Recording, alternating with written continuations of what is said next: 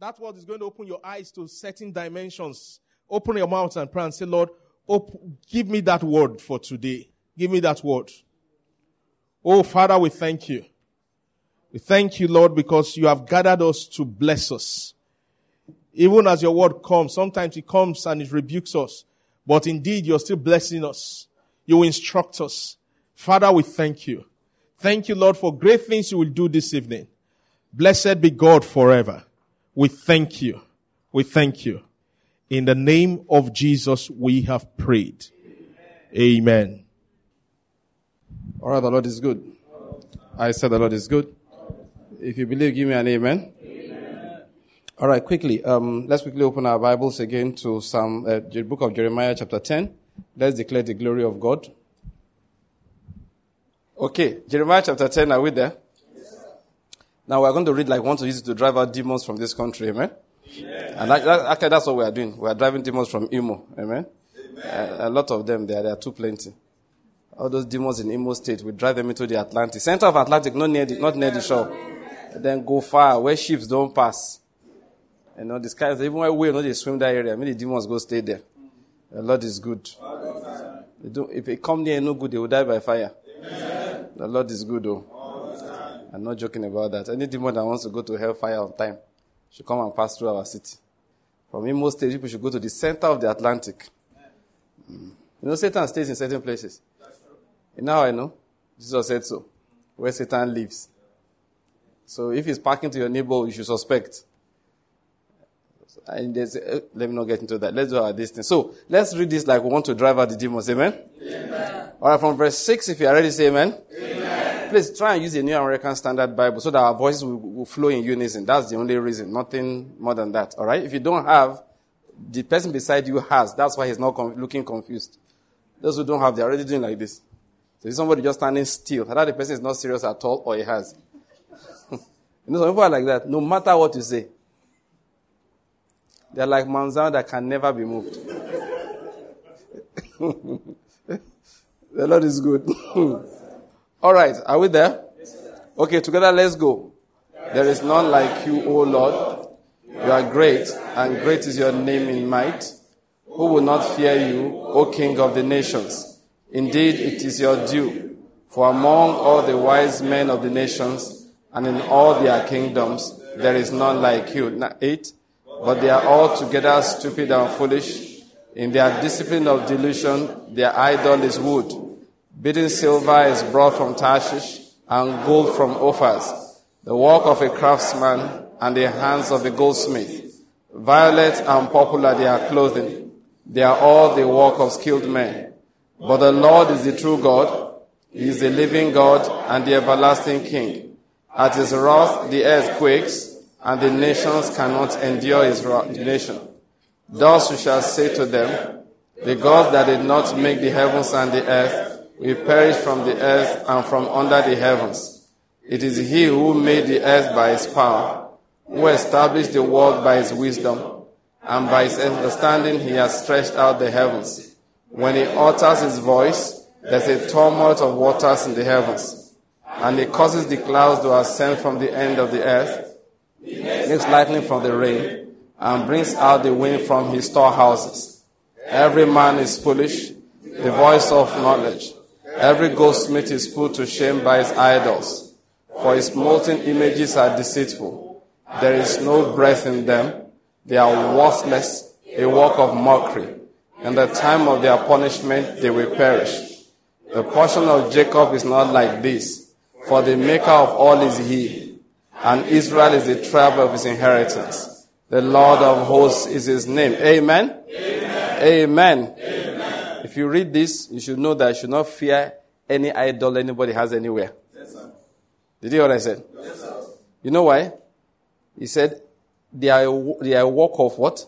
Mockery. Mockery. They are a work of mockery. Don't worry about them. Every idol, every god, every human being that did not make the heavens and did not make the earth, the time of their judgment has come. Amen. In this nation, their time has come. Amen.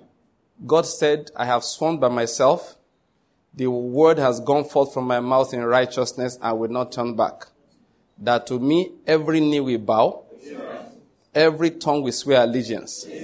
Say, they will say of me, only in the Lord are righteousness and strength.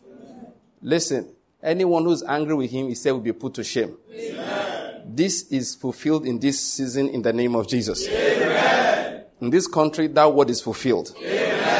Jesus is Lord. Somebody say that 3 times. Jesus is Lord. Again. Jesus is Lord. Again. Jesus is Lord. Over this nation, Jesus is Lord. Say it one more time. Jesus is Lord. Over your life, Jesus is Lord. Say it. Jesus is Lord. Amen. Amen. Today, as the word of God is coming forth, and as we raise our voices in prayer to the Lord, the lordship of Jesus will be established all around us again in Jesus' name. Amen. And it will be established, very importantly, in our individual lives in the name of Jesus Christ. Amen. All right, quickly before we take our seats, let's take our declaration of understanding, as we always do. 1, 2, let's go.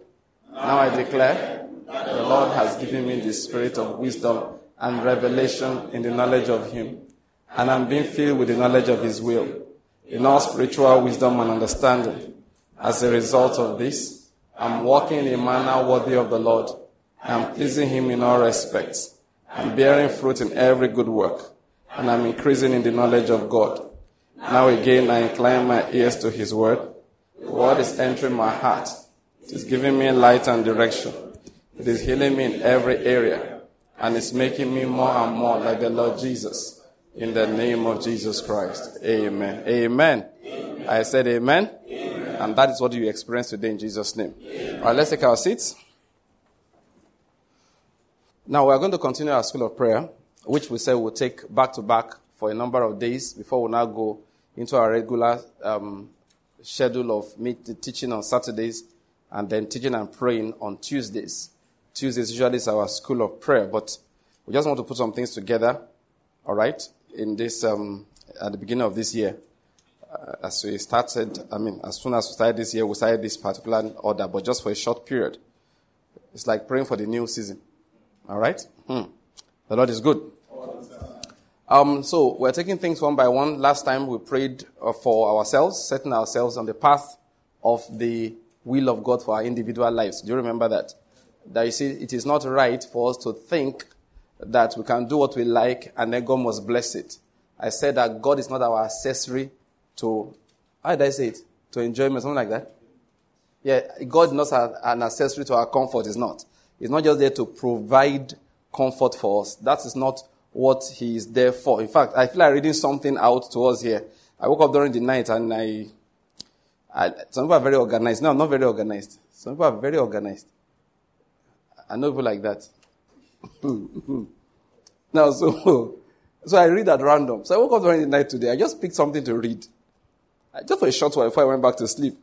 And I decided to read Oswald Chambers as, he was teaching where he taught some series from the book of Isaiah. Okay? And, it's very funny. I read the comments. It has never been published because his wife delivered around that period, so she could not attend all the meetings. So the notes were not complete. Hey! I said some people are very important too. That because she delivered around that time, so she was breastfeeding. So she missed a lot of the meetings. So the notes are not complete. Hey! Let's leave it there. That is, thank God the woman was not delivering every day because now so for not getting all the books we have. Anyway, so let's leave that. Now he said something which I just want to drop it as part of the thing I said earlier, that God is not an accessory to our comfort. This is so important. He was talking about, in fact, people, have you heard this before? Now, this is just an aside. I do aside things a lot. Just an aside. People say that if God is love, that a loving God will not send people to hellfire. You know that kind of thing? You've heard that kind of nonsense talk before? Yeah, they try to define what it means to be loving. Oswald Chambers answered it, my God, in such a profound manner. He was reading from Isaiah chapter 1. I didn't pick the particular portion, but I was just reading the book. He said, when the Bible says God is love, it means what it says. But remember that the love of God is exhibited on a cruel cross. For God so loved the world that He gave His only begotten Son. Did you notice that? So He was crucified as a sign of what? The love of God. All right? He said, remember that. He said, the love of God cannot make room for sin or self-interest. Therefore, the appeal of the love of God is not that of kindness and gentleness, but that of holiness. The world makes it look like it's about kindness and gentleness. Say no, it's about holiness. He said, if you take the natural view of the love of God, you will become atheistic. He said, if God were love according to our natural view of love, He ought never to cause us pain. He ought to allow us to be peaceful. But the first thing God does is to cause us pain and to arouse us wide awake. He comes into our lives all along with ideals and truths which annoy and sting us and break up our rest until He brings us to one point that it is only moral and spiritual relationships which last. That's why God looks cruel, judged from the human sentimental standpoint. He loves us so much that He will not prevent us from being hurt. Now, he wrote much more than this. But I needed to share this, so I just cut this one out and I shared it. I said, see, these some people, anybody can say that, if God is love, say, hey, God's love is not based on gentleness, it's based on holiness. His holiness, in His love, He will bring you into His holiness and cleanse away every bit of sin from your body. He will cleanse away every bit of sin from your life. He will cleanse away every bit of sin from this earth. I like what David Paulson said. He said, God loves righteousness more than He loves people. That righteousness is more important to Him than people. So we said it last time, back to our message, that's a small digression, that God is not an accessory to our comfort. We can't live the way we like and expect things to work properly. It doesn't work like that. You can't live the way you like and expect things to work properly. Please, can I take another digression? I know you came for the digression, so this one I'm always asking for permission. See Judah at the back there. He doesn't even want me to talk straight. He just wants to do digression. That's what he's looking for in life. It's another digression, just to give an illustration.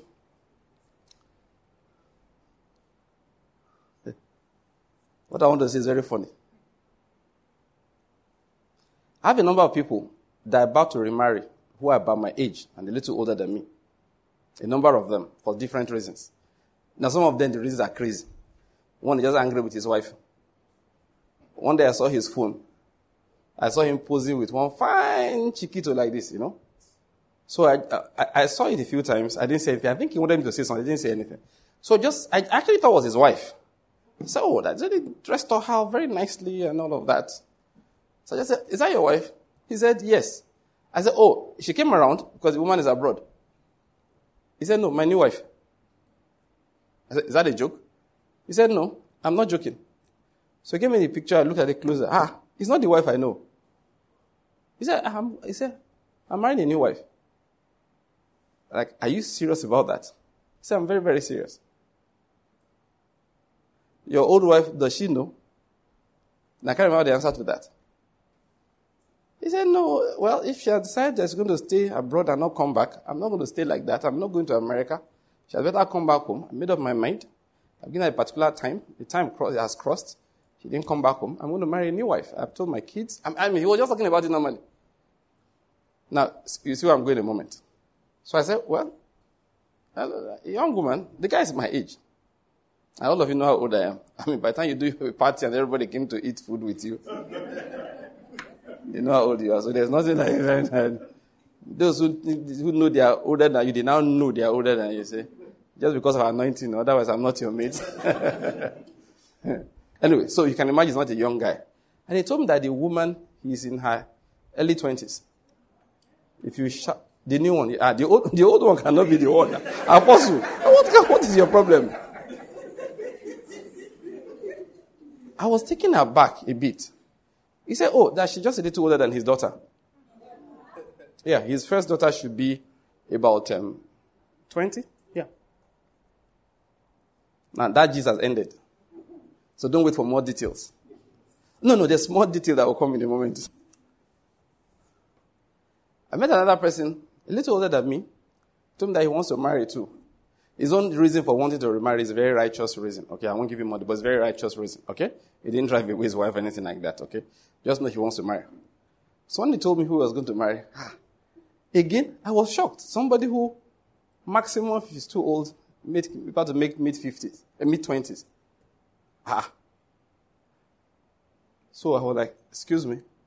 Then, There's a third story, I think. But there are people like that around. So I'm looking at them one by one. What's wrong with you guys?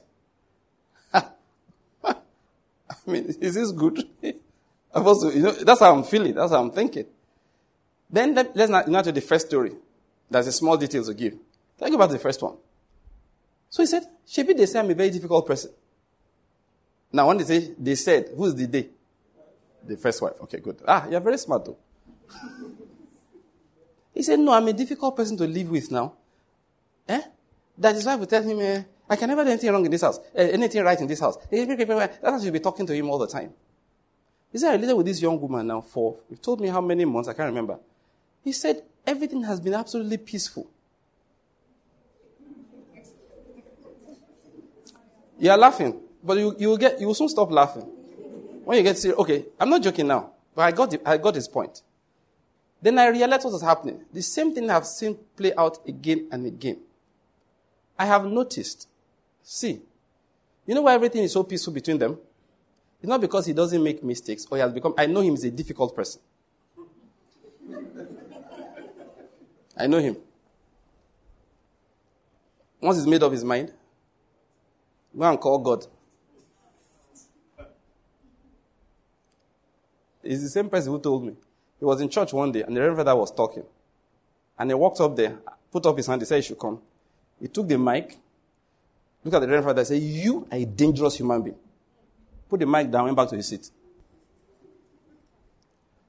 Now, if you're a Catholic, you know that is next to cursing God. In front of the whole congregation, he took the mic, pointed at the Reverend Father like this, say, you are a dangerous human being. Dropped his mic, went back to the seat and sat down. And once he sat, people gave him space.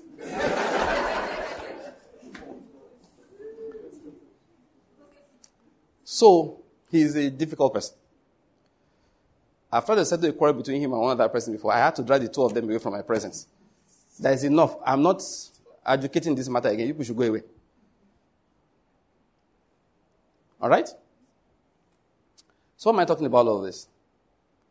Why does he have so much peace with this young woman? She respects him a lot. That's all. That's all. So I turned around and I told you that day. I said, why don't these women who are not 50 years younger than their husband just respect their husbands like that? And you will have as much peace.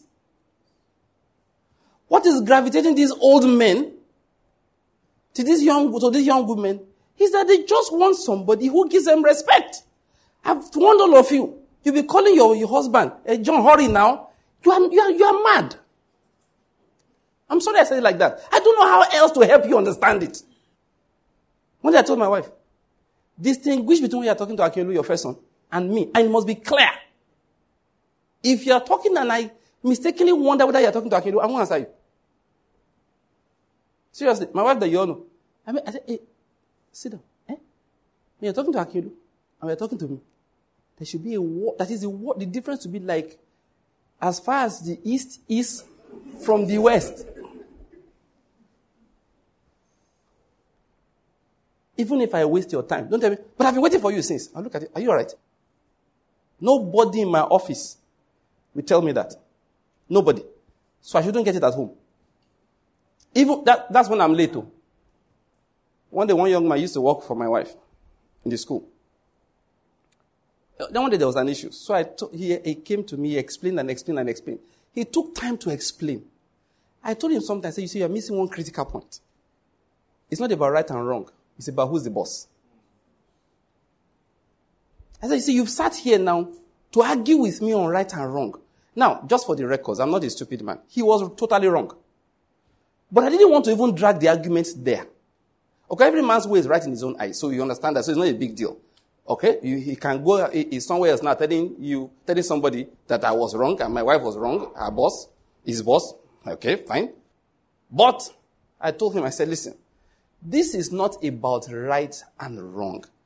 This is about who is the boss. I said, so all you have said is unimportant. You will do what you are told. I didn't care whether he made any sense. It's only after you have gotten that point. One of the things I told my wife, she learned it some time ago. I said, don't argue with me. Make your requests. Don't argue with me. Make your request. If you want to say, my husband, please, I would like us to do this year, so and so and so time. That's what you really want? Yes. Okay, let me say it properly. Yes, sir. Then I can ask you why. They give me your arguments, your points. I said, okay, let me think about it. You can ask for anything up to half of my kingdom, they say, even beyond half of the kingdom. Because it is within, it is my God, I don't use the word approved, as if I asked for it. God designated power to be the one to approve the action. So you go, you make your request. Do you know something that happened between Abraham and Sarah, which a lot of us we misunderstood, and some of us still misunderstand, but God has given me the opportunity to clarify for some people. They say she respected her husband so much, she called him what? Lord. So we came up to this modern time and said, why do I call somebody Lord? Because the use of the word Lord now is for Jesus Christ. Lord now is tied to deity. But then it wasn't like that. Lord was the name that servants called masters. So everybody who approached the presence of David will say, my Lord the King. It wasn't about deity. But modern day, lordship is almost like deity. So that's why we became afraid to use the title Lord. And I've been there when Christians will argue that if you go to court, will you call the judge my Lord? For though Christians have been persecuted for it too, because the judge is not my Lord. No. Old English is what they say use in some of the courts. So those days is like master, sir. So the modern word, if Sarah was to talk today, is that Sarah, if the Bible was to write about it today, it would be that Sarah respected her husband so much that when he called, she answered, sir. And when she wanted to talk to him, she would say, sir. That's all. It was not about deity. It was about respect. Do you get my point? You know, this happened over the last few weeks, to a few months. I just observed, my wife and I were talking about it in the house a few nights ago. I said, see what is going on? I said, why are these old men going this way? It's simply because. So I was talking to one young woman in my office and telling her just this thing. I said, look, you ladies, I said, sir, that one is very difficult. Sir, that is difficult. Now, that's why I went to do that. So will the results attached to it be difficult to come into your life. That's why I went to that digression. If God has set some things in order, if you go against the order, there's no amount of love he has for you that he will bless you. It doesn't work. You know the example I've given many times. David loved God so much, and God loved David personally. The love he had for David was personal. But David married many wives, and that thing cannot carry a blessing. So when David is moody, and God says, what is going on? He said, me and my wife. He said, okay, sorry. God won't say anything. You know this kind of thing when you say sorry. If God had gone to David when David is fully moody, and said, David, what's the problem? He said, the kingdom of Israel. God said, the Edomites, what did they do to you? They want to rebel against me and attack from that angle. God will have said, take Joab, take Abishai. Let each take 250,000 men. Attack from this corner. You see the angels warming up. Oh yeah. But when God go there, David, what's the problem? See, this is my wife's. God said, Bele. And he'll continue going. He'll just say, Bele, and move on. One day I conducted a small ceremony for some people. And a man came to me. One of the people doing the ceremony was a man and a woman, husband and wife. So, the father of the husband, I think so, yes, came to me. Could he talk to me? I said, no problem. So I sat down. The man sat in my presence and said everything about his wife. That whether I can talk to her. Now listen, this was years ago, not today. This was at least 5 years ago. So, and this man's son was already married for years. So it's not a small boy I'm talking about. So when he came to me, I said, please talk to his wife. The mother of the same boy. The same man. that's married. So these are not children. So I said, okay, let me see what I can do. So he stepped out of the office. I called Madam, please come in. So as I began to speak, say, your husband, I wanted to, he said, this one, I knew the cause of the problem. He said, I felt like, Madam, just go. There's no need. Counseling you is pointless. We won't get anywhere. Him, the disdain. It was clear. Those people are just pretending to be married. Americans have done their studies. Marriage counselors say number one predictor of divorce when people come for counseling is the disdain usually the woman has for the man. Counseling. Because of who? Joe. Yeah, no, let's talk now. The counselor knows that this thing is not going anywhere. David was married many wives. God, people have come to argue with you. That after all, I said, point to me one person who had many wives and it came out well. Gideon had many wives, fathered 70 children. Gideon. The Gideon you know. One of his sons killed all the brothers and half-brothers. One. Go and be marrying many wives and raising children. That after all, people did it before you. Nobody did it before you and was blessed for it. Nobody. God managed to hold David up till he died. Of course, he saw all the crises that came from it. Then Solomon said, if my father's harem was this size, my harem would be this size. They were trying to be increasing the harem size. So, David was one that taught Solomon those things. Solomon grew up. And just by the way, there are some things that are natural pleasures, natural sins, natural tendencies. Marrying many women is one of them. Solomon said it. So when you find an excuse for bad thing, because your body agrees, it's because you are looking for the excuse. You don't need the excuse. There's enough impulse. I don't know what are you getting my point? Don't call God into it. Flesh is already pushing you enough. Don't look. Let me say, the Bible says you are looking for the Bible to use to obey the flesh. Abi? Listen. Solomon took it up to another level. And he testified that it's the pleasure of all men, many concubines. And that was what ended the dynasty of David over the whole nation. Why did I go into all of that? For us to bear in mind that, listen, don't joke with disobedience to God, even if he doesn't say anything. You say, I want to do something, say, God, if you like. Say, Lord, it's not if I like. Do you like? Is it pleasing to you? That something is pleasing to the Lord. It should be more important to you than whether he granted permission or he didn't. Did you hear what I said? That it is pleasing to God should be more crucial to your knowledge than whether he granted permission or he did not. Because there are many things he granted permission for, which was not pleasing to him. There are many. You read the Bible, it's full of them. You can divorce your wife anytime you like. Moses said, all you need to do is give a certificate of divorce. God says so. God says so. Jesus said it's a bad thing. Say, are you bigger than Moses? Now, for information, all the commandments of Moses were handed to Moses by the Lord Jesus Christ himself. In his pre-incarnate self. He gave them to Moses. So he knew. Yet he said it's not a good thing. They said, but Moses said we could do it. And if you read the Bible, it's not Moses that said it, it's God that said it. And Jesus said to them, in the beginning, it was not so. Then why did Moses say it? He said, because of the hardness of your heart. So many times God approves things that he doesn't love. Because our hearts are hard. But whether he approves it or not, he doesn't bless it. The only thing he will not do, because he approved it, he will not judge it. He will not condemn you for it. He will not punish you for it.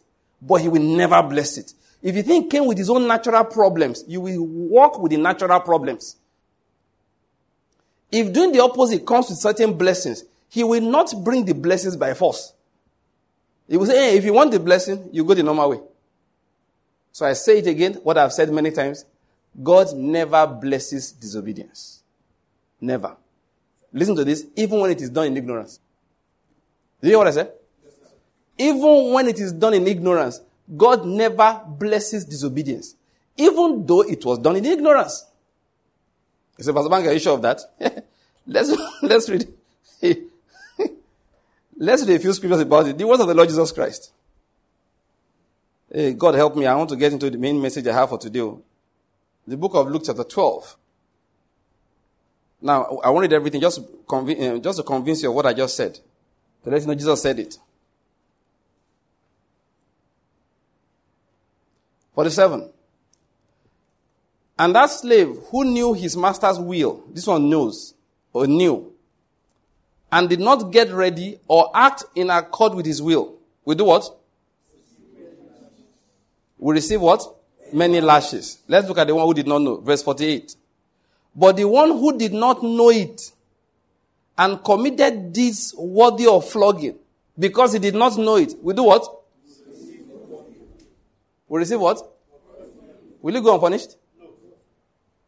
Was ignorance given as an excuse? God never blesses disobedience, even when it is done in ignorance. The only thing he does, because of ignorance, like you see, many stripes, what does this one get? Few. It's called mercy. He shows mercy. Mercy suspends judgment. And the blessing God gives to the person with the right heart is correction. So correction is a sign of a blessing. If you are not being corrected, you are doomed. When God wants to punish you, He doesn't allow you to hear correction. So let them hear. Let them not understand. Let them see without perceiving. He said, what if they understand? They may go and repent. Then I'll be forced to forgive them. So when He's determined to punish, He removes the ability to be corrected. So when you see somebody who reproving the person, there's no advancement, there's no progress. Just know that person is on his way to destruction. As it is written, he that is often reproved, but hardens his heart, shall suddenly be destroyed without what? Remedy. So once you see you are correcting somebody, the person no one hear. He refuses to hear. You bring the word of God.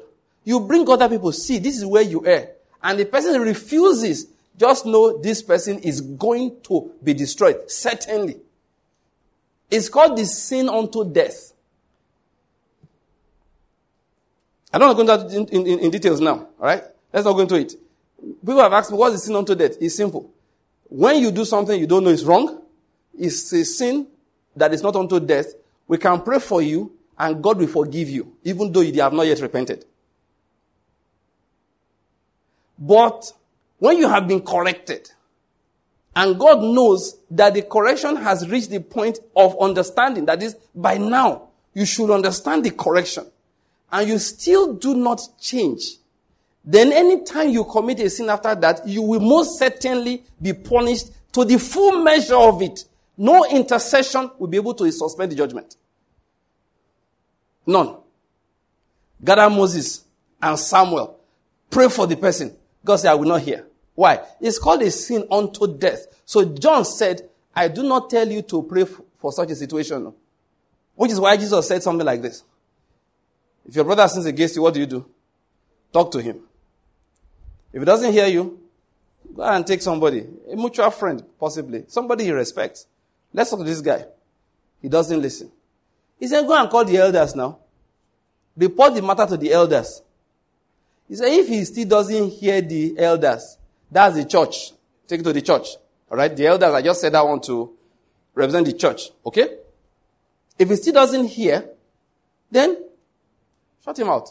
Yeah, it's now to you like an unbeliever. You know what that means? God will now go after him.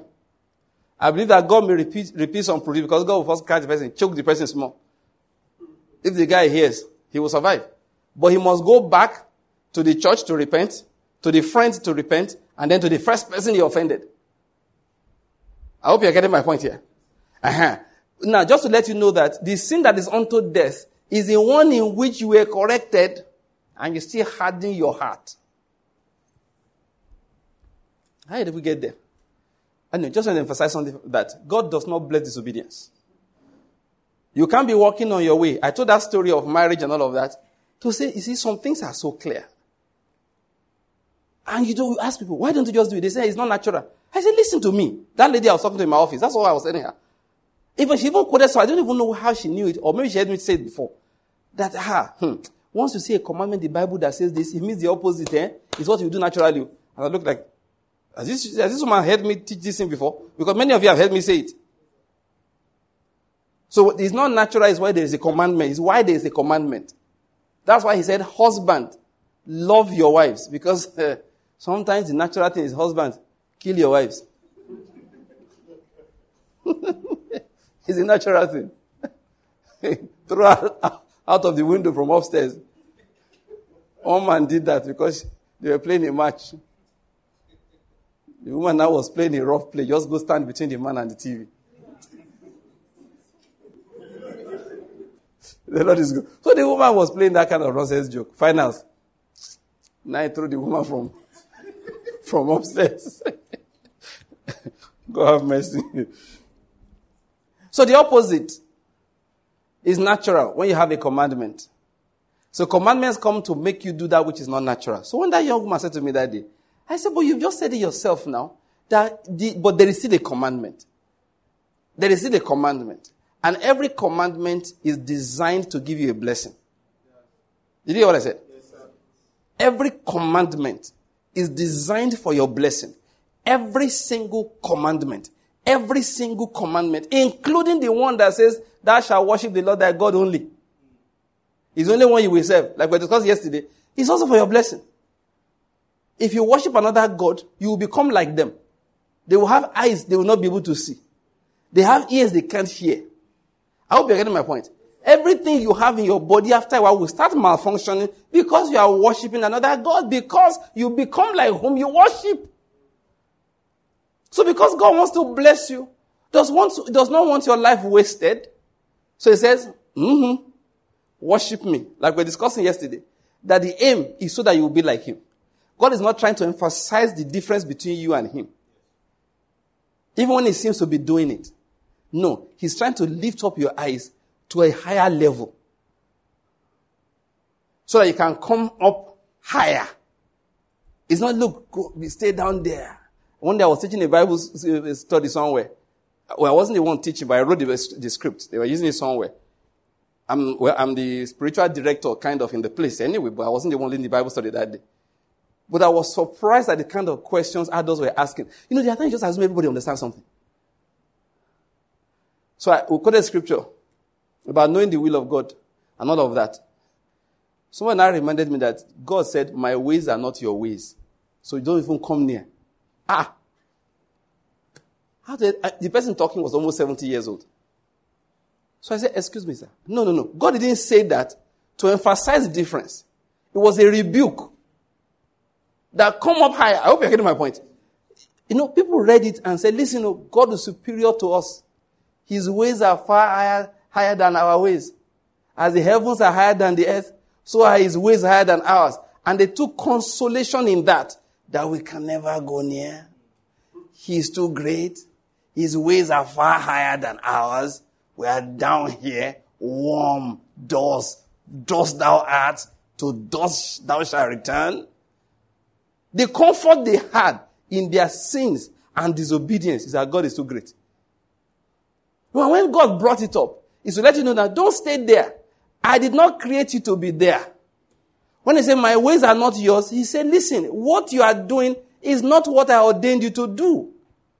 You are supposed to learn my ways and start walking in my ways, thinking my thoughts, walking in my paths.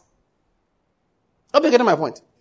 Every commandment is given for your blessing. So if God says, listen, what's your name? Chidi. He said, Chidi, I like your shirt. I like the way you dress, the way you behave. So I want to just reduce the commandments for you. Special favor. Only you, Chidi. Don't tell this man on your left or your right. Or even the one behind you looking so strong like this. Then if they do it, I will punish them. But you, don't worry. You know I love you. So Chidi, which one don't you like?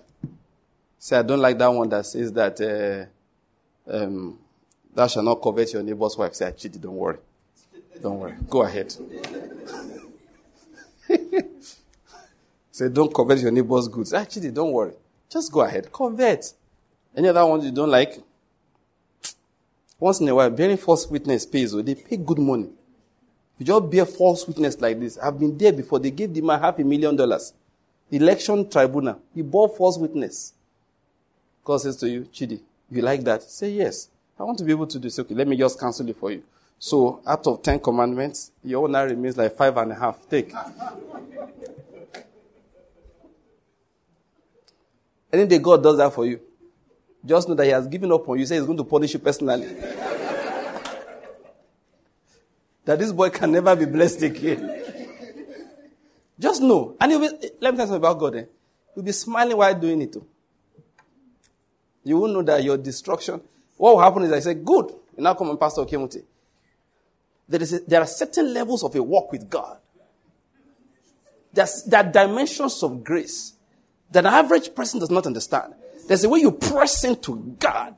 That when you connect with certain levels of grace, start moving at a different realm. Certain commandments don't apply to you. Then the first of your neighbor's wives you covet, they will castrate you there. And God won't say anything. No. You're gone. And the only reason why I didn't let them kill you is that he has other things to use your life to make example for. And next thing you go, say next, you bear false witness. They will beat you, break your jaw. In fact, they are killing you, but God said, no, you won't die yet. I will leave you as an example of disobedience. When you come and say, oh, I'm the girl. Grace. Dimension of grace. Oh, no one young man. Can I get to the story of one young man? He was living a riotous life. So when they came to church, suddenly the Spirit fell upon somebody in church and got up and prophesied. And the person just talk and say, hey, this is your last chance. So the young man heard the word, knew the word was his own, and he left. And God never corrected him again. Then one night, shortly after anyway, he went out at night, got drunk, and then he staggered to somebody's door. It was a wrong house. He was not trying to attack anybody. America. The guy answered him with a release of shot. Pwah, pwah! The shot blasted his jaw open. When they dragged him to hospital, of course, the jaw was in pieces. The man shot him well, intending to kill the... See, when America is talking about their right to possess weapons, they have their reasons. So. See, just by the way, I'm not saying they should hold weapons. But some people have tried to explain, listen, the argument doesn't hold water when you are living in Houston, you are living in Atlanta, you are living in New York, you are living in, big cities. But you live on a ranch in Oklahoma. Bros, you need your gun. By the time your children are 12, male and female, you've taught them how to aim and shoot to kill. And I don't mean a deer. I mean, because your next neighbor is 3 kilometers down the road. Even if you call police, before police comes, they will have quartered you. So the man went into somebody's door. They blasted his jaw open. They took him to hospital. You know what he said? I didn't listen. I was wrong. I didn't listen. You know what I said? So I didn't listen. I was warned. And he died. Oh yes, he died. So if God were to reduce the commandments for you, tell him, no sir, there are some sinners down my street. Maybe I should give them the revised one. As for me, give me the amplified commandment. Give me the strengthened commandment. Give me the harder commandment. Just one more thing, shall Lord. You will put grace with which I will obey. Again, grace is not to excuse disobedience. Grace is God's power for heightened obedience. That's why where sin abounds, grace much more abounds. That is the only way God can bless. So when God wants to bless, he heightens the commandments in your life. So you find out, if God indeed were to reduce the intensity of the commandments, what he's trying to do is to reduce the amount of blessing possible in your life. When he said in the beginning it was not so, but for the hardness of your heart, God permitted this and that. The blessing attached to the way it was supposed to be at the beginning, the people never received it. And listen to me. What I want to say is very deep.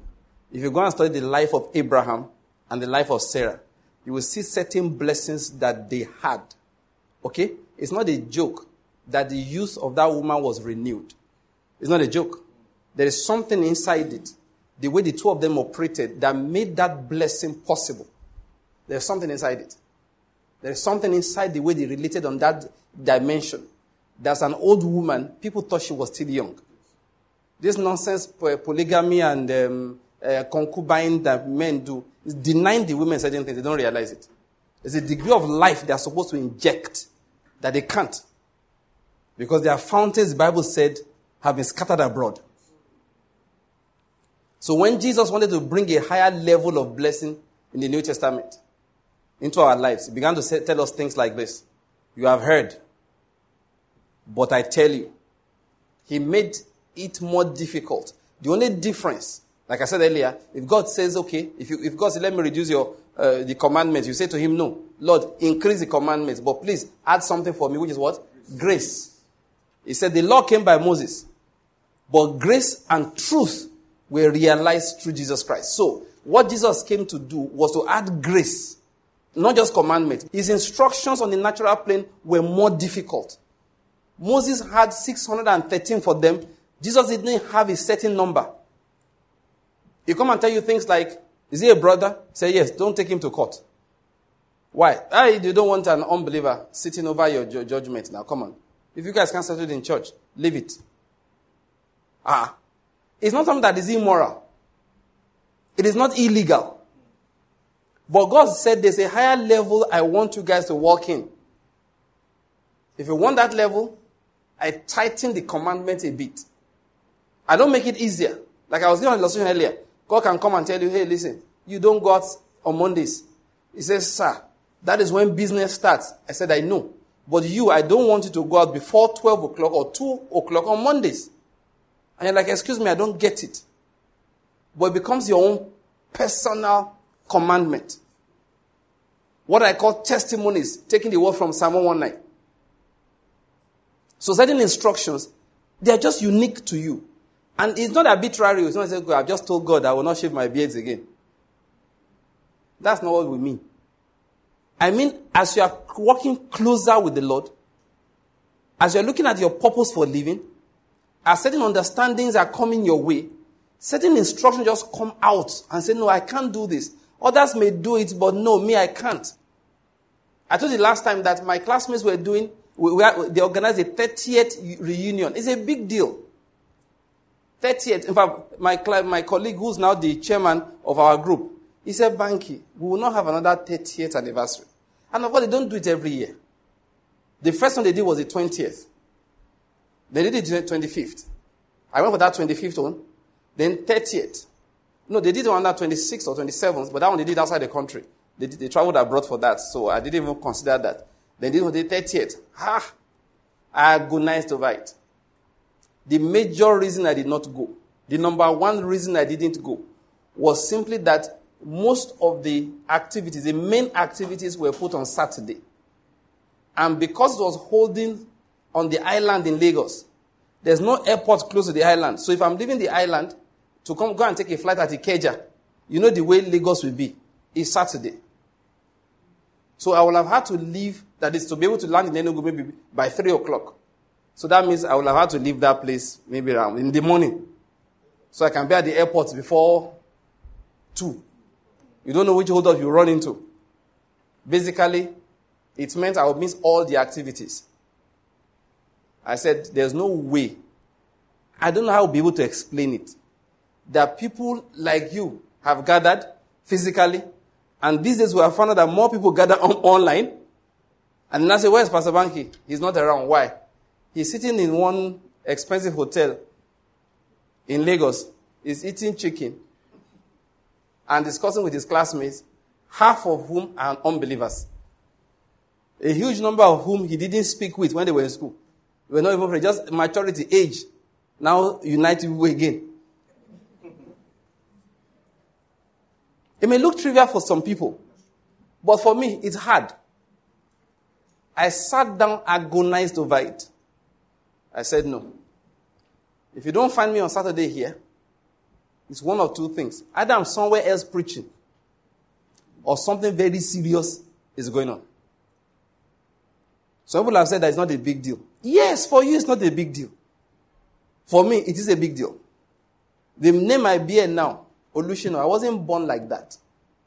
Now my siblings bear it, my younger brother's name he bears now, but that was not our father's name. I was the first to switch it. Some say, it doesn't matter. I say, maybe for you it does not matter.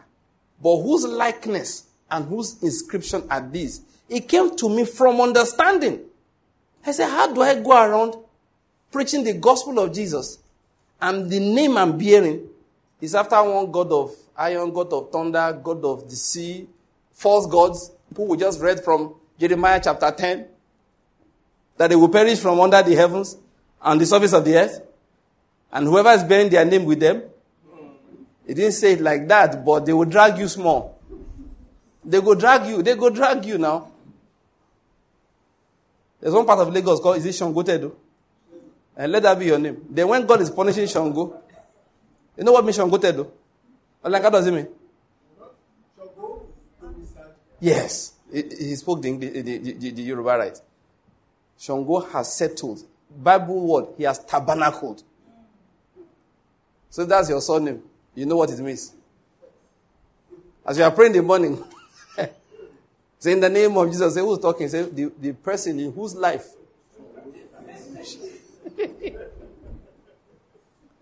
Some people say it doesn't matter. Maybe you don't have enough understanding. I have too much understanding in that regard. I have too much. I told you once, my wife upset me. It happens. And I was so upset I felt I couldn't preach. So I was about to call this man and say, please, Bible study today, prepare a message, I shall not be coming. The phone was in my hand when my spirit, they said, let's not call the Holy Spirit some things. You should have enough wisdom. After all these years of working with God, for your spirit to instruct you sometimes. My spirit woke up and said, so when the Lord comes at 5 o'clock, just again, digression. God has marked where you are supposed to be at certain times. And He goes to those places to check whether you are there or not. At 5 o'clock, He comes here to check. Because He checks two things. One, that my house is empty. And two, that this place is full of my presence. You know, God will ask sometimes. He went to Elijah, what are you doing here? You should be able to answer. He went to where He kept Adam. He said, Adam, where are you? Those are the two questions God asks also. Please, before you start packing your paper, hey, I'm driving to this country, I'm going to Ghana. Just know that where He kept you, He will go and ask. Two things He will do. One, where you are supposed to be, He will go there and say, where are you? Very important. Two, wherever you are, He will also go there and say, what are you doing here? Please, I hope you are getting my point. Yes. As a believer, it's not just anywhere you run to, anyhow you like it. It doesn't work like that. They just increase salary, you have gone. That's how you know money is your God. And they just say, hey, that place, opportunity there, you have gone. Maybe a single man, they say, more women there, you have gone. You're a single woman, more men there, you have gone. Your needs are just driving you up and down. Tossed to and fro by every wind of opportunity. Such a person cannot receive anything from the hand of the Lord. Why? Unstable in all his ways. A digression. So that day I told myself, so when the Lord comes and says, where are you? You say, I'm at home. He said, what are you doing there? You now say, the wife whom you gave to me upset me so much, I cannot preach the word. 2 people will get punished. 2 people will suffer judgment. And listen, the teaching is wrong that says that God does not judge now. There is now the day of grace. Have you heard that thing before? Then the day of what? Mercy. Have you heard that thing before? It's not true. It has always been the day of mercy. Israel had a mercy seat. Did they not have? All of us must appear before the mercy seat of Christ. Apostle, what do you mean? You told me no. Are you telling me I don't know the Bible? It's not the mercy seat. Everybody appears before what? The judgment seat. So nobody should tell me that God is not judging. He's judging. He will judge. So he will say to me, what are you doing here? And I will say to him, I'm angry. So your anger is more important than the assignment I gave you. Why are you angry, by the way? The wife you gave to me. Hey, Adam, number 2, modern day Adam. Once they have disobeyed me, they will find the wife I gave to them to blame. And if you keep on giving that woman as an excuse why you can't do the will of God, he will punish you and kill her. Oh, I like the way somebody said, oh, Jesus. I'm not kidding. You know why? You are the number 1 intercessor in her life, but you have turned yourself to an accuser. Where would mercy come from? Where would the mercy come from now? That is why, if I want to grumble against my wife, it's between me and myself and her. 3 of us will grumble amongst ourselves. Occasionally, I drag a friend inside. But before God, I want to thank you for my wife. Yes, she's a good woman. Amen. Anything she has done, forgive. The one she wants to do next year, forgive. The one she did against me, forgive. The one she did against you, forgive. Why? I'm the priest now. I plead the blood of Jesus. I carry the bowl of the blood, pour it on the mercy seat. I bring it on behalf of my wife. Mercy. Mercy. Mercy. I say, okay, but don't mind these women. We'll beat them one day. Just leave them. Leave them. Then we'll go to God. Lord, mercy. You know why? You must never be an accuser against your loved one before the judgment seat of Christ. Never.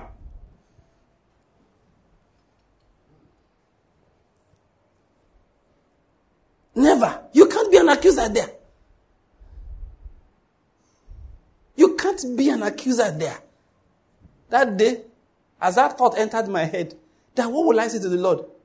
I quickly dropped the phone, rushed into the bathroom, had a bath, dressed up nicely.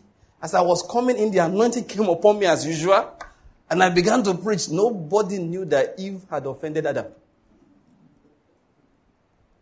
And we do such things to save the life of Eve and put a blessing on Adam too. True. I hope you're getting my point. Yes, sir. Oh, that is the way it works. People don't get it. That is just the way it works. It is not, look, that is the way it works. So back to what I was saying. If God wanted to reduce the standard for you, say, no, Lord, please increase it. Heighten it. Make it tougher. So that I will just use as an example of personal testimony. So, for me, being at the place where I'm supposed to preach, is crucial. It's very crucial. It's very crucial. That's why in a whole year, you think I don't have other things to do? No, you don't say they are playing football. Somebody is doing burial. They go burial all the time when you're supposed to be where the word is happening. Something's worrying you. Your uncle, they bury him, you go there. Your distant cousin, they bury him, you go there. Your auntie by your 7th cousin's, you were there. Sometimes there's some Christians, every Friday, you can't rely on them for anything. You don't go bury. If I name it, they go, she will even thank God. Although it's better to go to burial than naming anyway.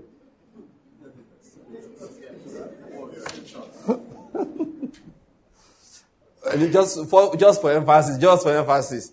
Solomon was not saying it's better to go to where they are doing, obito. Where they kill cow. That's not what he meant. What he meant is that it's better to go to where a man's life is being reflected upon than to where somebody is just being born. Because the newborn one, there's no story to tell. The one that has lived and has died, we can revise his life. And we learn lessons from it. That's what he was saying. You can't take instructions from a little baby. All of them have just one instruction. Wah, wah, wah. Cry, give me milk, I drink, I sleep. But the old man, say for a life well spent. Say, what do you mean by well spent? At the age of 20, he gave his life to Christ. He was baptized. His family, drove him out. He suffered for Christ. At the age of 40, he was established in this particular area. He began to bless his generation. At the age of 60, he began to teach people what God had taught him. Look at the books he left for us. Look at the instructions. Look at the things he left.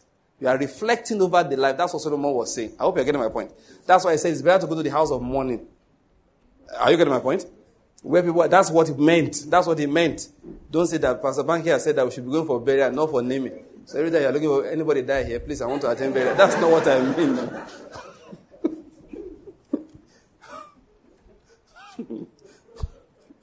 The Lord is good.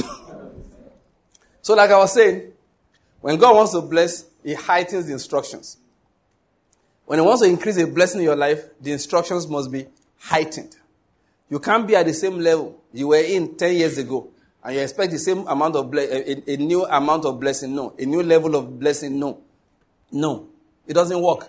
When he wanted to bless Job, you must understand, when God needed to take Job to a different level, that's why Job went into the troubles he went into. He came out of that trouble purified. Why? The standard he was living by, where the standard that time was human. He was comparing himself with other humans. And of all the men on the earth, there was none as righteous as Job. Remember, my ways are not your ways. It's not a matter of declaring the distance, but to tell you what? Come up hither. So God wanted Job to come up to the righteousness that is by faith. The righteousness of God. Not the righteousness of works. And when he stepped into it, God restored to him what he had lost completely. And then he gave him the same equivalent again on top of that. I hope I get my point. So he gave him double for all his troubles. But before that, he stepped up in the level of righteousness. I hope you're getting my point here. So the instructions of God, they are there to activate a blessing in our lives. People think they are there to deny us of something. There's nothing good that God ever denies anybody of. If he says so you don't do something, it means it's not good for you. No matter how good it feels, once God says don't, there is something better that's kept for you. God never gives instructions to deny any. Listen, like one man said, he came to God and said, God, let's do a deal. I have a lot of sins. There's nothing I'm doing with the sins. You have a lot of mercy and forgiveness. There's nothing you are doing with it. Can we just exchange? Did you catch it? He was saying to God, see mercy. See mercy everywhere. See forgiveness all over your cabinet. See forgiveness for sins of the ancestors. Forgiveness for sins of childhood. Forgiveness for sins of youth, young manhood. Forgiveness for sins of adulthood. Forgiveness for sins of old men. Lord, what are you doing with it? Say, check my own wardrobe. Iniquity, iniquity, iniquity. Take some of mine. If I take all of it, and give me some of your own. What am I trying to say? God has so much good in his wardrobe. He has so much good stored in heaven. There is nothing he's doing with it. All he wants to do is what? Give them to the people. So every opportunity to give a good to somebody, he gives it. Every opportunity. The place is loaded. It's bursting forth. In his presence is what? Fullness, fullness. The joy is full. Pleasures evermore. There are plenty. So he never denies anybody anything that is good. So once he says, don't, and it feels good to you, it's a lie. That thing is a lying good. Do you get my point? The good in it is a lie. It's temporary. It doesn't last. I heard a story told by Derek Prince. It really happened. It was a dream. So a young girl. He said in Sweden, the Christians there are very strict, No makeup, no jewelry, that kind of thing. So this family, they led their children like that. At the age of, 16 or, either 14 or 17. One of the girls in the house came to the father one day, said, Daddy, between 14 and 16. After her birthday, she came to the dad one day. And said, Father, thank you very much. You've been a good father to me all this while. And I've obeyed all your instructions. He said, but please, I've thought about it. Let me go and experience what my friends are experiencing. Let me see what the world has to offer. Let me enjoy what they are enjoying. The guy told the father, a very good Christian family. The father said there's no problem. Thanked her very well for the honesty, coming to talk to him. I said, okay, no problem. I can guess the man went to go and pray. And the girl went back to her room. After that night or a few nights later, she had a very vivid dream. The dream was so clear. And in the dream, she saw two beautiful cities. Lights everywhere. Everything shining from a distance. And one man came to her, looking very handsome and cultured and royal and, rich and everything. Perfect gentleman. Said, let me show you around. Began to take her to one of those cities. And she was following, feeling very comfortable, walking with the man. And the further they walked into the city, initially they got there, Beautiful city, neon lights everywhere, everything blinking. And she was like, wow, this is lovely. The more she walked in, the lights began to go out one by one. She takes a turn, the street goes dark. Then she turns to the man that was beside her. It was getting uglier and uglier by the moment. That was when it dawned on her. She was walking with the devil. Next she knew, everywhere was dark and she was alone with the devil. Then she woke up. Daddy, I like your way. That your way. Yeah, because, from there she could see the other city. It continued to shine brighter and brighter. Then she realized that the world was lying to her. There's nothing her friends are enjoying. They are not enjoying anything. It's pure deception. Pure deception. The instructions of God, they are given to allow his blessing flow. Every time he gives an instruction, doing the opposite is hindrance to the flow of his blessing. So he gives the instruction to open the door of the flow. That's why I started today with that funny story about some men I saw getting married, and I saw the kind of women they were being attracted to. And I sat down, my wife and I sat down and reasoned. And we said, this is what the issue is. So at the end I said, hey, come on. Women, must God crack your head open for you to follow a simple instruction that is clear there, which has blessing attached? All this one we are fighting is pride, human pride, that will not go beyond the grave. It won't carry you to anywhere. There's one that I used to tell my wife, now I've gone back to the marriage issue and everybody don't wake up now. Apostle don't look me like that. Talk out. Some men are saying that, hey, my wife didn't come today. Where is she? Take the tape. Go preach by yourself. Don't be afraid. Just go home. Preach the message by yourself. There's something I used to tell my wife. I say, see, there's no competition here. I can't win over you. You can't win over me. It's between me and you and us. It's inside this house. I mean, not the house itself. The children, they're outside. Inside this room, just the two of us. If I win an argument, we have won. If you win an argument, we have won. So let's forget who wins. There's no need for pride. Let's just go for truth. Let's obey God. Let's enjoy his blessing. God doesn't give instructions except something is going to flow. Oh, something flows from it. Talking about marriage, I came to my own calculation. No, this is my own calculation. Whether a marriage will be happy or not, 80% depends on the woman. And the rest, 70% depends on the man. See the way my daughter turned her head like our dog does when he's confused, like. I said 80% depends on who? And the remnant 70% depends on the man. So she's wondering, how did your calculation come to 100? Pop, what's going on here? Yeah, the reason is because it's what they call set theory. Yeah, it overlaps. In set theory, 3 plus 4 can be equal to 5. You know the way it is. All right? Depends on how you're counting. It's set theory. So those of you who refused to go to class when they were doing mathematics, it has caught up with you now in Bible study. It's said, well, for those, they just help those who don't know. Just part of it is counted on both sides. That's what it means. So when you count, if you piece them out one by one, it's actually 100%. When you count the woman's side, it's 80%. You count the man's side, it's 70%. Because a huge chunk lies in both spheres. That's what they call set. Okay? Is it not set? It's set. Okay, I want to be sure. The Lord is good. Now, I said 80-70 just to be nice. I really think it's more like 80-40, really. Yeah, and you say, why did you say that? I'll tell you the reason why. No, it's 80-70. It's 80-70. In fact, I think it's 80-80. Yes, it's 80-80. Apostle, just 100-100. Let's leave it like that. Now, you wonder, what do you mean? Let me explain.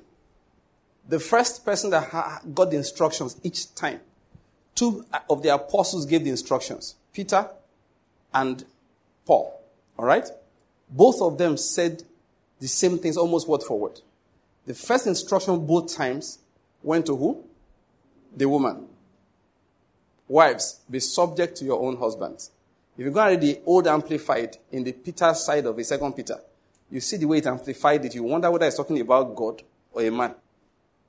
But the second instruction went to who? The man. But go and check, his own was plentier. Paul explained his own. He explained them.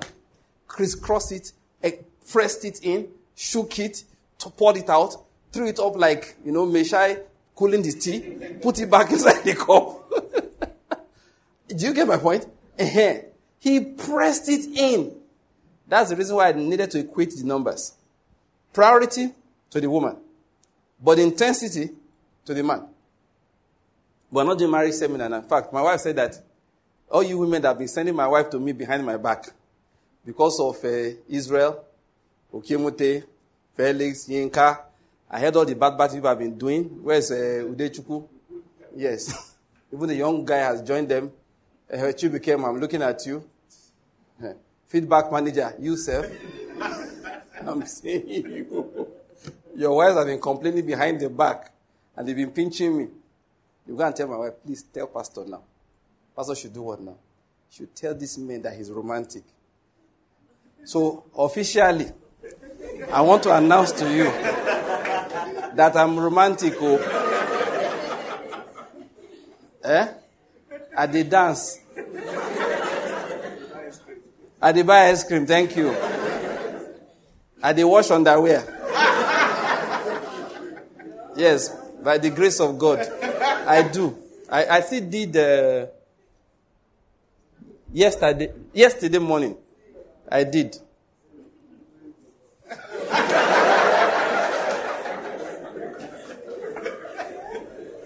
So they say I should tell all of you people that don't follow only the hard side of Pastor Baki. Say, Pastor Baki, his wife never argues with me. She argued with me when she got frustrated though.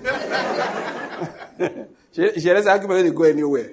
I'm a man of God. Can't argue with the man of God and succeed. The word of God is on his lips. Amen. So they said I should tell you that I should not add. And that guy is single. He's disturbing my message.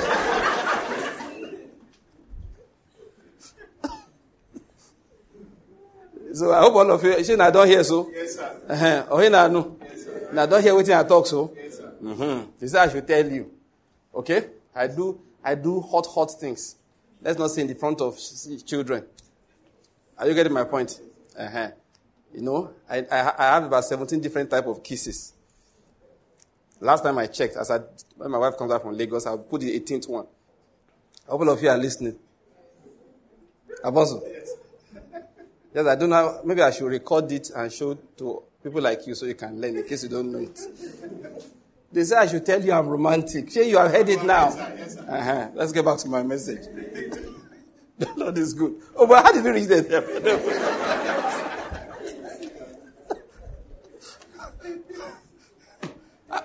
They don't send message to me. Not be today. Over the years. So now I finally said it. Amen? Amen. Let's now get back to what was I saying, please? This message is long today. Okay, yes. So please, I still mean it. The first instruction went to the woman again and again.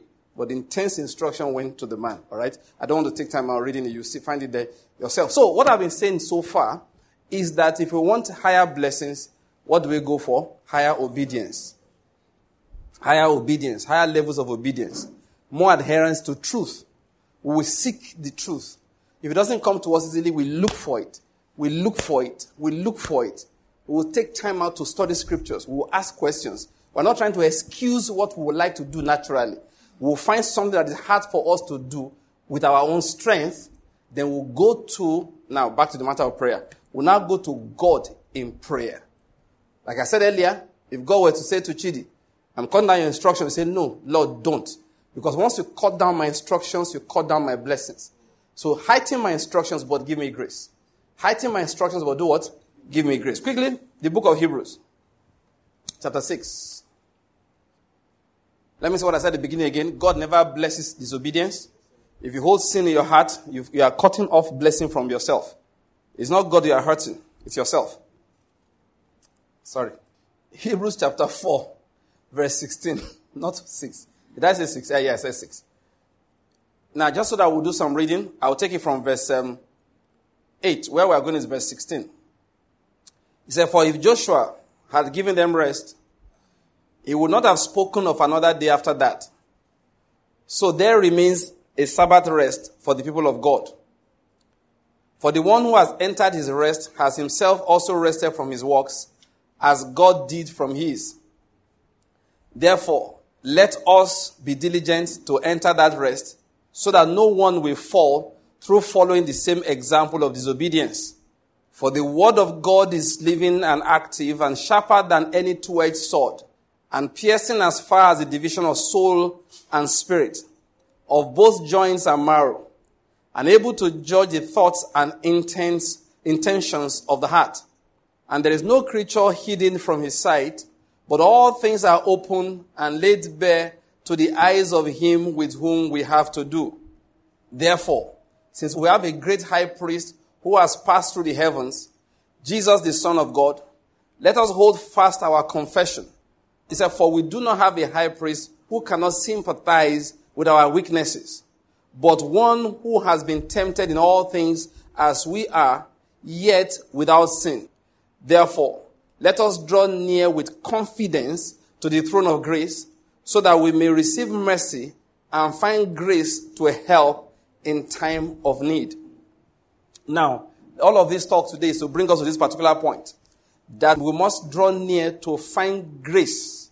We will receive mercy. What is mercy? Mercy is the suspension of judgment which is due us because of disobedience. That's mercy.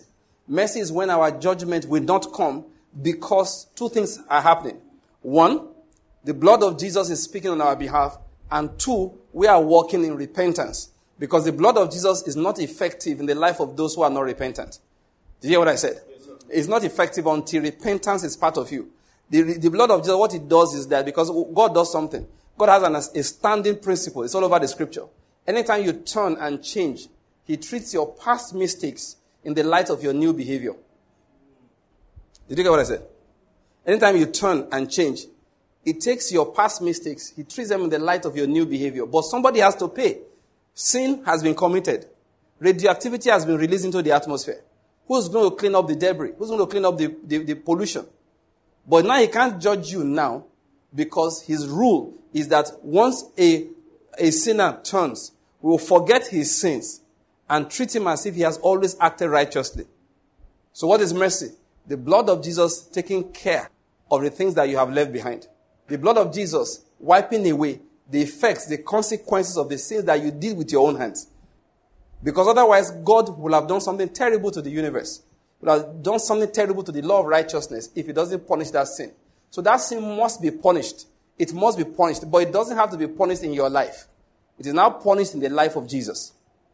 So the punishment of Christ pays an eternal price for everybody.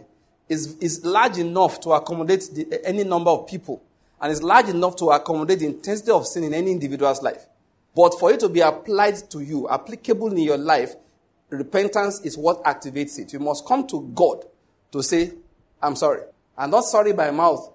You're sorry by mouth and actions. John said, bear fruit in keeping with repentance. That's the way it works.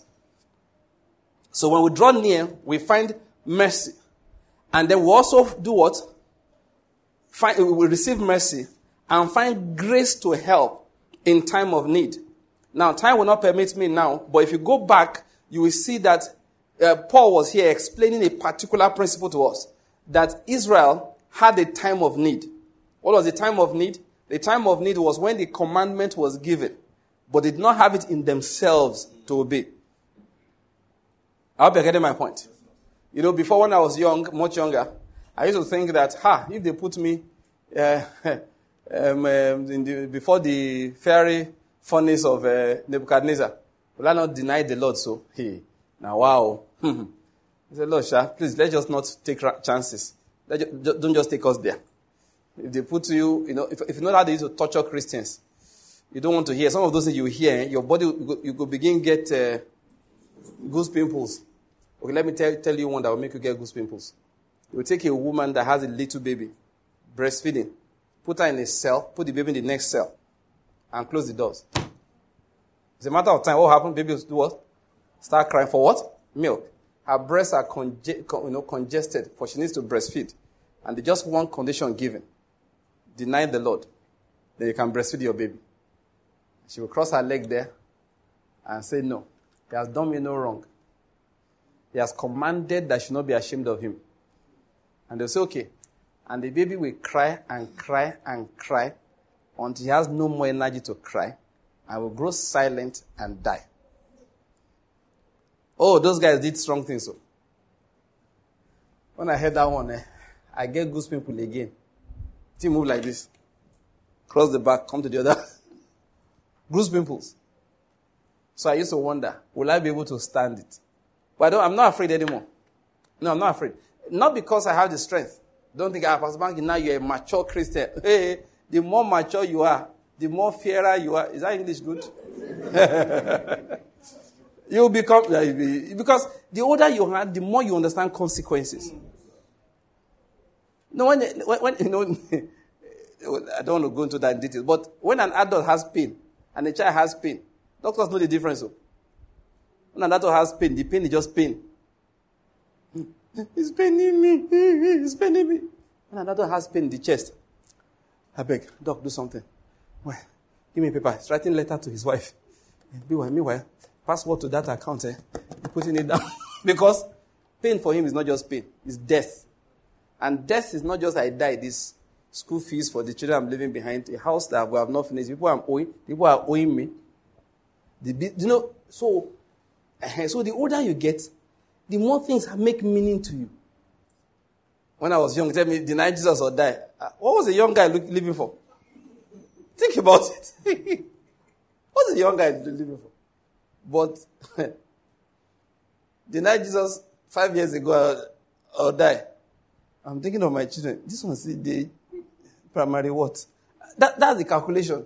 Who will take care of them? Oh. If you wanted to keep you have just killed that time when like 19, 20. My mother will cry and recover. But now, please take it easy.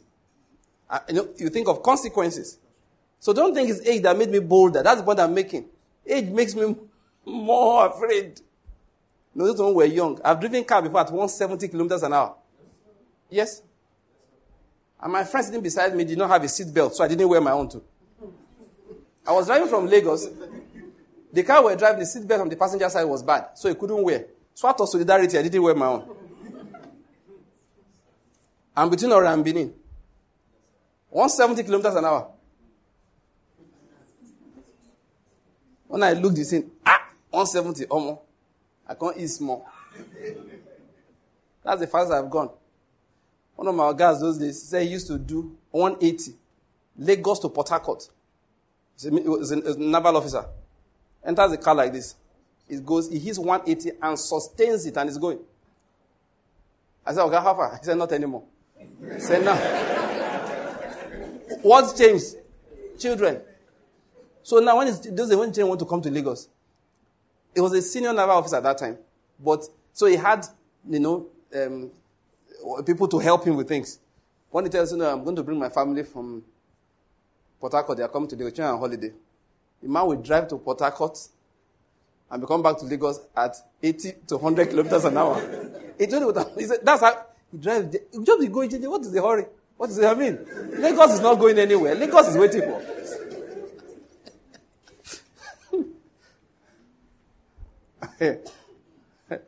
Lie. Drive that. So when we are going for ministry sometimes, I tell whoever is driving, I say, hey, wait, relax. Count the number of children whose fathers are in this car. We were 3 men there. I said, see, came to have 6 children, please.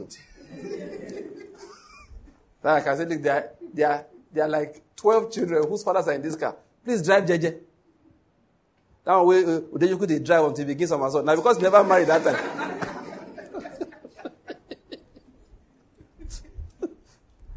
The Lord is good.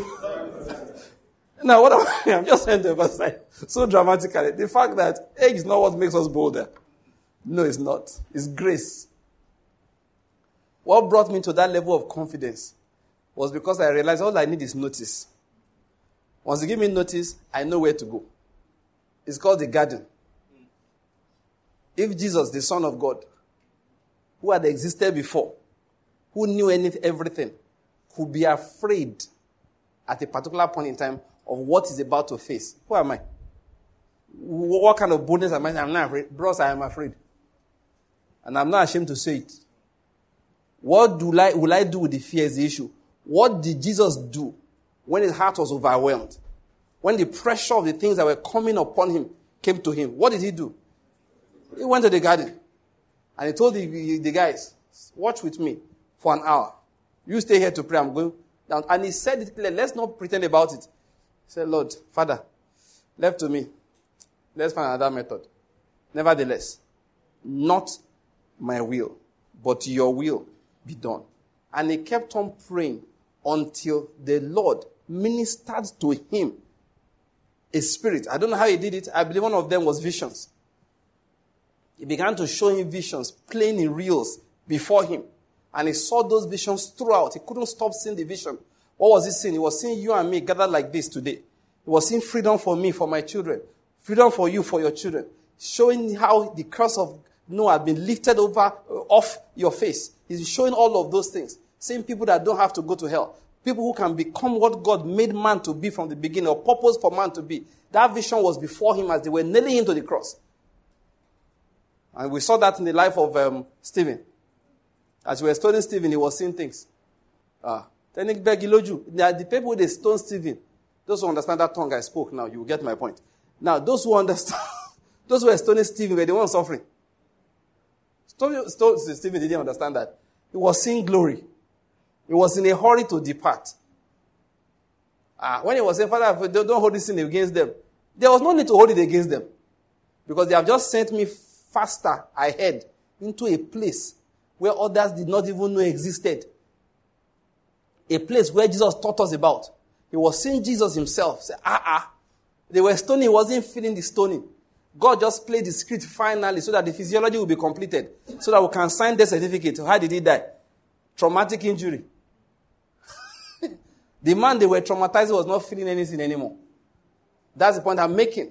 So how do we handle it? So when he was talking about drawing near to the throne of grace, he was talking about coming to collect that power. Because let's be honest. You have your wife, you have your kids. They take you from fairly, not very comfortable, but okay. You have a house, you have water, you have food. The children were eating regularly. You were a bit in bondage. A lot of people are in bondage now. Working from 6 a.m. to 9 p.m. Don't think that is bondage. Just like living in Egypt. It's like being a slave in Egypt. But you're okay because food is coming out. Those slaves were like that too. Alright? Now I'm bringing on something here. They now uprooted you into the wilderness. Says freedom. Hey, finally, their deliverance now. Actualization of Biafran Republic. You know, whatever it is you call it. Only for you to be on the way. First day, the small water way in a carry dry. Second day, food didn't even finish now. Meanwhile, you, the father, you have not been drinking water when you start calculating. Now you don't day dehydrated. Next, your wife is dehydrated, and children can dehydrate. You know, children, their surface to mass ratio is very, very high. So next thing you know that the children say, Daddy, I'm thirsty. And once the child says, I'm thirsty, it means I'm thirsty. And we keep on repeating, I'm thirsty. And then what is Moses saying? Nothing. And you think he will not murmur? You will murmur. You have been murmuring. That's why I've been murmuring in Nigeria. Have you not murmured there's no job? Have you not murmured that the road is not good? Have you not murmured that the whole week was shut down this week? Over nothing? Did you know something about shut down? Newspaper didn't even talk about it. I opened Guardian, nothing. Even Vanguard that normally reports everything. They didn't even have the time. Say, bros, I no go stop this now, lockdown. Say, will they report the lockdown for China? One district of China had lockdown, 20 million people locked down. I heard that one. The one that was inside was not in the papers. What am I going to say? These are the reasons why people grumble. So Israel began to grumble for valid reasons, humanly speaking. People denied the Lord for valid reasons, humanly speaking. So the time of pressure to deny is what is called the time of need. The time of pressure to disobey is what is called the time of need. No matter the excuse, God does not bless disobedience. The best he can do is to suspend judgment until you come through repentance. Alright? But you still have to go back and obey. He will give you another opportunity again to obey. The excuse is, and at that time you still have the same excuse. The only thing is that grace, because of your repentance, because of your drawing near, because of your confession of sin, He will now give grace so that next time the opportunity comes, you will not do the same thing again. I hope you're getting my point here. What am I saying? We talk about 2022, a new year, new year. New years don't change just because the calendar changed, though. The seasons change because people change. Even deliverance in Israel did not come because it was time to be delivered. One of the reasons why God gave 10 plagues in Egypt. Did I say Egypt or Israel? And the deliverance of Israel from Egypt did not come just because of time, because 400 years was over. That's not the issue. The people needed to have their idols removed. The Bible just didn't go in details in that Exodus to show it to us. If you read the whole scriptures, go down to Jeremiah or Ezekiel, he explained the people had to put away their idols before God could deliver them. And the 10 plagues in Egypt, in my understanding, was actually targeted at the people of Israel for their learning. God judged all the gods that seduced them in Egypt. He judged them one by one. God could have convinced Pharaoh in a few days. He could have brought the death of the firstborn in a few hours.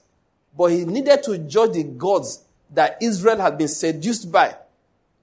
Totally. He had to cleanse their hearts. So deliverance comes as our hearts are cleansed. Deliverance comes as the sins that easily beset us, or beset us, are removed. Deliverance comes when repentance becomes part of us on a daily basis. Deliverance comes when the stronghold that's inside us, is broken. Sometimes when you hear people talk, it's not everybody you can tell things to. But you want to say, can't you see that this is a stronghold? And once a stronghold is holding you strongly, God cannot go beyond it to bless. He can't. So what he does is to be beating on the stronghold every day. And one of the ways he does it is through frustration. When was I saying this? Was it here or saying it? Was it last time? There are so many of the methods we think we know how to do things. God is working on them to frustrate them. So the earlier he does it for you, the better. And many of the methods, listen, let me just, quick digression. Whatever methods you want to learn is just like, make sure it's the method of righteousness. Even if it's not going to work, make sure it is the method of righteousness. So that even if it doesn't work, it will just not work. There will be no punishment. I don't know whether I get my point. Okay, let me give an example. Now, you want to go and do an exam, you want to pass. This is a method that will not work, but it's the righteous method. I will read and read, I will not sleep. I will cram everything. I will finish all the past questions. There's no way they want to come. I'll be waiting. I will block them here. I will block them there. Sure, you know it's not bad. No, is it a bad thing? No. But I hope you know for the Christian it will not work. You will still fail in Jesus' name. You will still fail. God will make sure you fail. Just has to fail you. So that you will not go and say, my arm brought me this success. Thou shalt remember, it is the Lord thy God that is giving you the power to pass exams. But at least if you want to err if you want to do what is wrong, do that one I have said. This is what I call the one that will bring judgment. Say, there's no wahala now. We know the invigilator. We'll go pay him. So we'll bring our cronje in. He will let us hold our phone. So we'll snap the question paper and WhatsApp it to our guys outside. And they will snap the relevant place and put it back send it back to us. And the invigilator will say to him. And then we'll copy. No, down, God will, first, as a believer, you will fail in Jesus' name. Amen. And you also fail in the mighty name of Jesus. You will fail both ways. On top of that, God will now put you in prison. The other one will just fail. And before I was afflicted, I went astray. Now I obey your word. So what should you do? Pastor Bank, this is what you say, I shouldn't do it. First, you see, there's something that is logical about walking. While walking in a reasonable fashion, you don't trust in the work you have done. You will go and say, Lord, I'm just doing what I'm supposed to do. I'm a student. I'm supposed to read. I'm asking you to help me. And I don't want to waste your time. I'll give you testimonies of how God helped me before. I've told the stories here and there. One that God did, he made sure that I knew he was the one. You know, there are things God is doing. He will knock, Bank, it is me. This is my ID card. I'm the Lord thy God. So are you sure? Say, yes. Jesus is Lord. I can say by the Spirit. You show your ID card. I'm the Lord thy God. I'm thy Savior. Then you pass, you know he's the one. That one I prayed to God, oral exam, surgery, finals, University of Benin. I said, God, please, I don't want to miss so and so prof. And God said, is it the prof you don't want to meet or you want to pass? I said, Lord, I want to pass. I said, Lord, there's a kind of case that normally fails students for certain reasons. Please, I don't want to get this kind of case. I was about to leave the place of prayer. My spirit said again, you don't want that case or you want to pass? I said, Lord, I want to pass. I went there that day. I got that prof and I got that case. The case I was afraid of, it was waiting for me. The simplest prof in that exam, a prof from Calabar, came to Benin as our external examiner. He was supposed to take my exam. Once I saw him approaching, I was dancing. God of miracle. I was very happy. Hey, because the man was known. You had to be a dunce. Certifiably dunce creature. Before the man will fail you. So as he was approaching, I was so happy. I said, Lord, you are good. You are kind. You are wonderful. You are worthy to be praised. I was so happy. Now, as he moved towards me, one evil spirit jumped between the two of us and said, sir, it's break time, sir.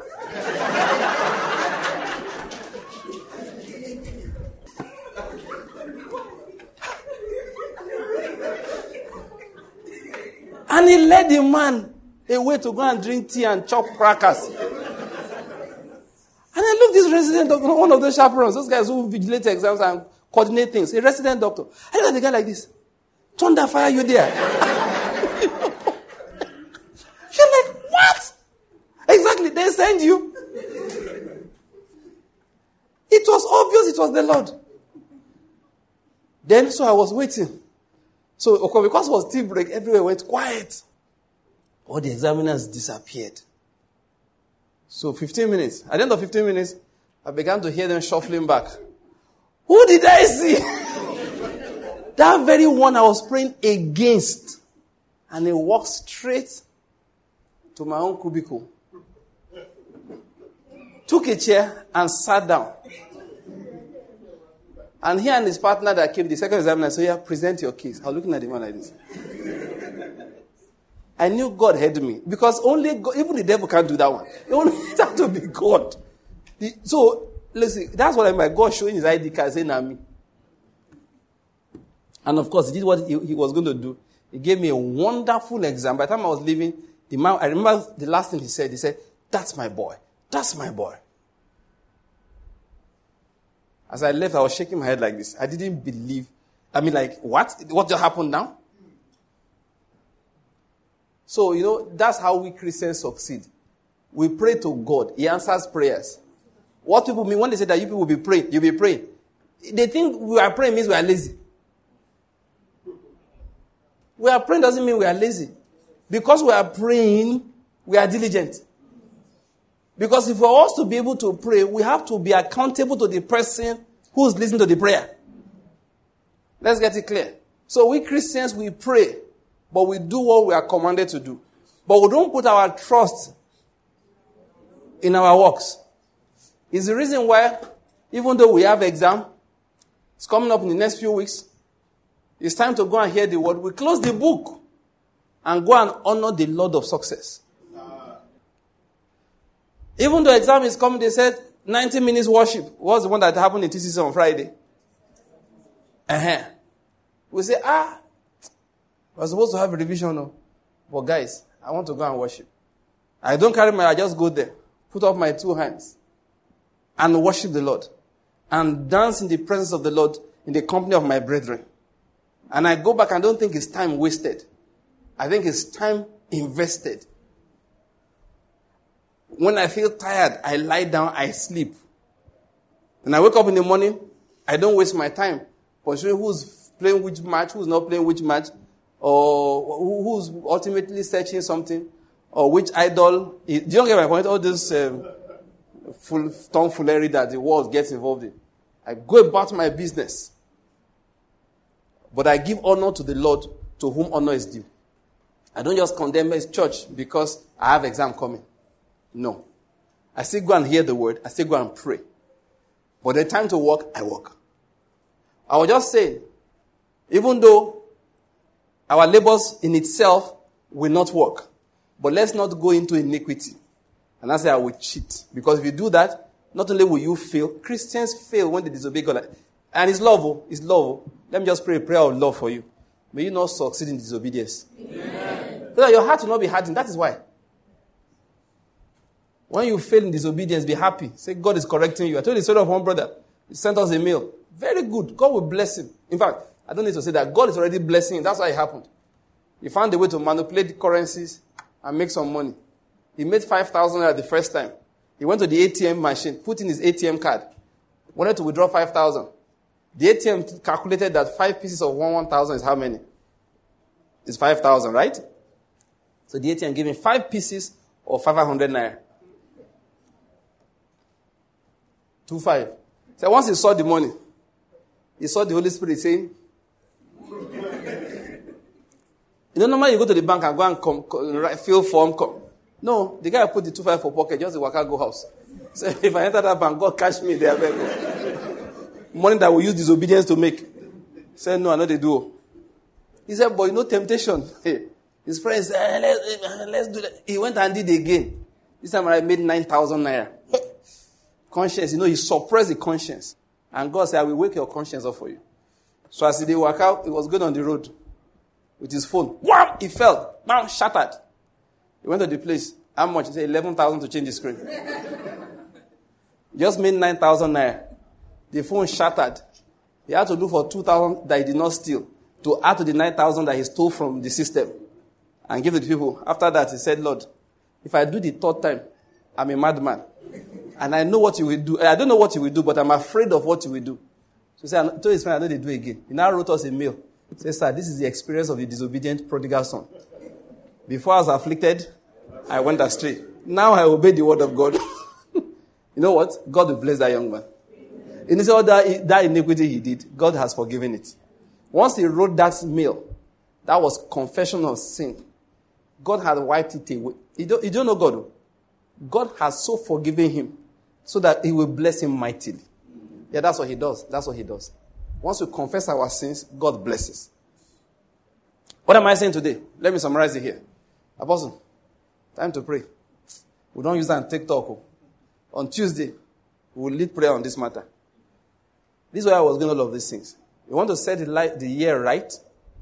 It is not to be praying, Buhari, IPOB. They are not the problem. It's to pray concerning what? Obedience. Pressure will come to disobey. You don't obey God with determination. When Jesus said you will deny me twice, Abi? You will deny me 3 times, yes. The cock will crow twice, you will deny me 3 times. When God told Peter that, it was because he was bragging. If he had said, Jesus, let's go and pray. You are going to pray, I will follow you. Jesus would never have told him that. He said that, look, let's go and pray, he said, so that you will not fall into temptation. He said, we'll be tempted in other areas, but deny you. He said, John, I never trusted he's going away. Peter Thomas, you'll be the first to miss. Andrew, since the day you called him, he's still looking for the way to go back to fishing. He had all kinds of stories. He said, but me. The rest said, Peter, is not only you. The Bible says, so said all of them. He says, not only you. We too will never. They should have gone to pray. When the Lord said everybody will scatter, he said, me too, I will scatter. They should have gotten on their knees. Lord, and the prayer is simple. Lord, please, help me so that I will not scatter. I love Jesus. I don't want to scatter from him. Can we rest on our feet and begin to pray? Let's rise to our feet and begin to pray. He said, draw near to the throne of grace. So, how is the year going to be better? It is that whatever sin has been inside me, it will not continue after today. It's a simple, begin to pray. You know what to pray about. I'm not going to tell you what to pray about, but pray about it. You know the one that is yours. Say, Lord, help me. I have to drop it. I have to drop it. Because it is withholding me from succeeding. It's blocking my blessing. Pray. Say, this line will not destroy me. Because it will, if you don't do something about it. Being untrustworthy, being unfaithful, sexual immorality, cheating. See, even the lust of the eyes. You keep buying things you can't afford. It's a sin. I hope you know that. It's a sin. You are competing with people who are not going to the same place you are going to. Your friend bought a car, you must buy one. You just want to show off. You have to repent. Let's call a spade a spade. There's no grace that will cover it. Many people, the reason why they are not balanced financially is because they are not disciplined. Disciplined in different areas. They are not disciplined to be diligent. They are not disciplined concerning what they need. It's not every time something is on sale that you need to buy. It's called temptation. Those guys do it deliberately. So it used to be 155,000. Going for this weekend alone, 98,000 naira. Save the difference. Save 56,000 naira. Or is it 57? It's a lie. You are spending 98,000. You are not saving 57,000. Pray, say, Lord, lead me not into temptation. Deliver me from doing evil. When Jesus said, lead us not into temptation, but deliver us from evil. What he said is deliver us from doing evil. Not from evil happening to us. That's what people don't realize. He was saying, deliver us from doing evil. We don't want to do evil. Deliver us. Say, Lord, deliver me. Let me not marry the wrong man. The wrong man will come with a sweet mouth. You are a woman. Sweet mouth works. If you come, you will be so kind. You are a woman. Kindness touches the heart of women. The same way, respect touches the heart of a man. Kindness. Pray, say, Lord, deliver me from evil. Let me not marry the man that does not love you, just pretending. He said, look, pray honestly like that. There's no need to pretend about it. Lord, I don't want to be yoked in what will be an unequal yoke with an unbeliever. No matter how nice and handsome he is, I will not be. I ask you, strengthen me. Let me not be carried away. It's a simple prayer. Let my friend not lead me into iniquity. Let me not love quick money. Help me to understand in this season that a man's life does not consist in the abundance of things which he possesses. Help me to be faithful. Faithfulness, a faithful one, a faithful person to find hard. Say, Lord, let me be found worthy. Let me be found faithful. Please, these are the things that change our seasons. They are the things that hold people back from blessing. If you continue to walk in iniquity, no matter how much God loves you, the blessing has been held back. It has been suspended. For many people, it's a season of release. God just wanted to push them to this point. Say, repent of your sins. Don't use Nigeria as an excuse for iniquity. Take your eyes away from, if I get there, I will prosper. Say, God, you can prosper me here. And let me just give somebody an instruction. Don't leave Nigeria, even if God wants you to travel, until he has shown you his hand here. Because if you live with hope that you will prosper somewhere else, oh my Father, the frustration will scare you. Peter did not leave fishing because fishing was not working. Jesus first gave him fish. They told him, leave. Just run up and down because things are not working. There are times you leave, because even though things are working, because another season has come. Say, Lord, lead me in the right season. Don't let my need, my frustrations drive me up and down. That's the prayer we need to pray. Help me to obey you no matter what. Say, Lord, I come to the throne of grace. Please, I want to ask us to do something. Can you kneel down? Kneel down where you are. Use your chair, something. I don't know. Just came to my heart. Kneel. Everybody. Now you are kneeling before the throne of grace. You can kneel on your chair. You can, whichever way you want to do it. Just kneel. But it's a sign that, Lord, I have come for help. I have come for help. Say, Lord, help me. Lord, help me. Help me. Let me not disobey. So, listen, disobedience sometimes is enforced on people with threats. Threats to your life, your well-being, to your family. Say, Lord, no matter what it is, I will not let any human being steal my destiny. Pray. Even if you are young, pray. Say, Lord, this year, I will walk in righteousness. By your might. By your strength. By your power. I will walk in righteousness. I will walk in righteousness. I ask you for help. Not my own strength. I ask you for help. Say, Lord, help me. I come to your throne. I come to ask for grace and mercy, of course, so that all my past works that are in disobedience will be forgiven. There's a husband here that needs to forgive the wife. Say, Lord, help me to forgive. Say, Lord, help me to forgive. Yes, I've been hurt. I've been pained. Yes, for months, for years actually. Lord, but today I let go. I let go before your throne. I let go before your throne. Not by my own strength. Not by my own strength. Say, Lord, I come to you for help.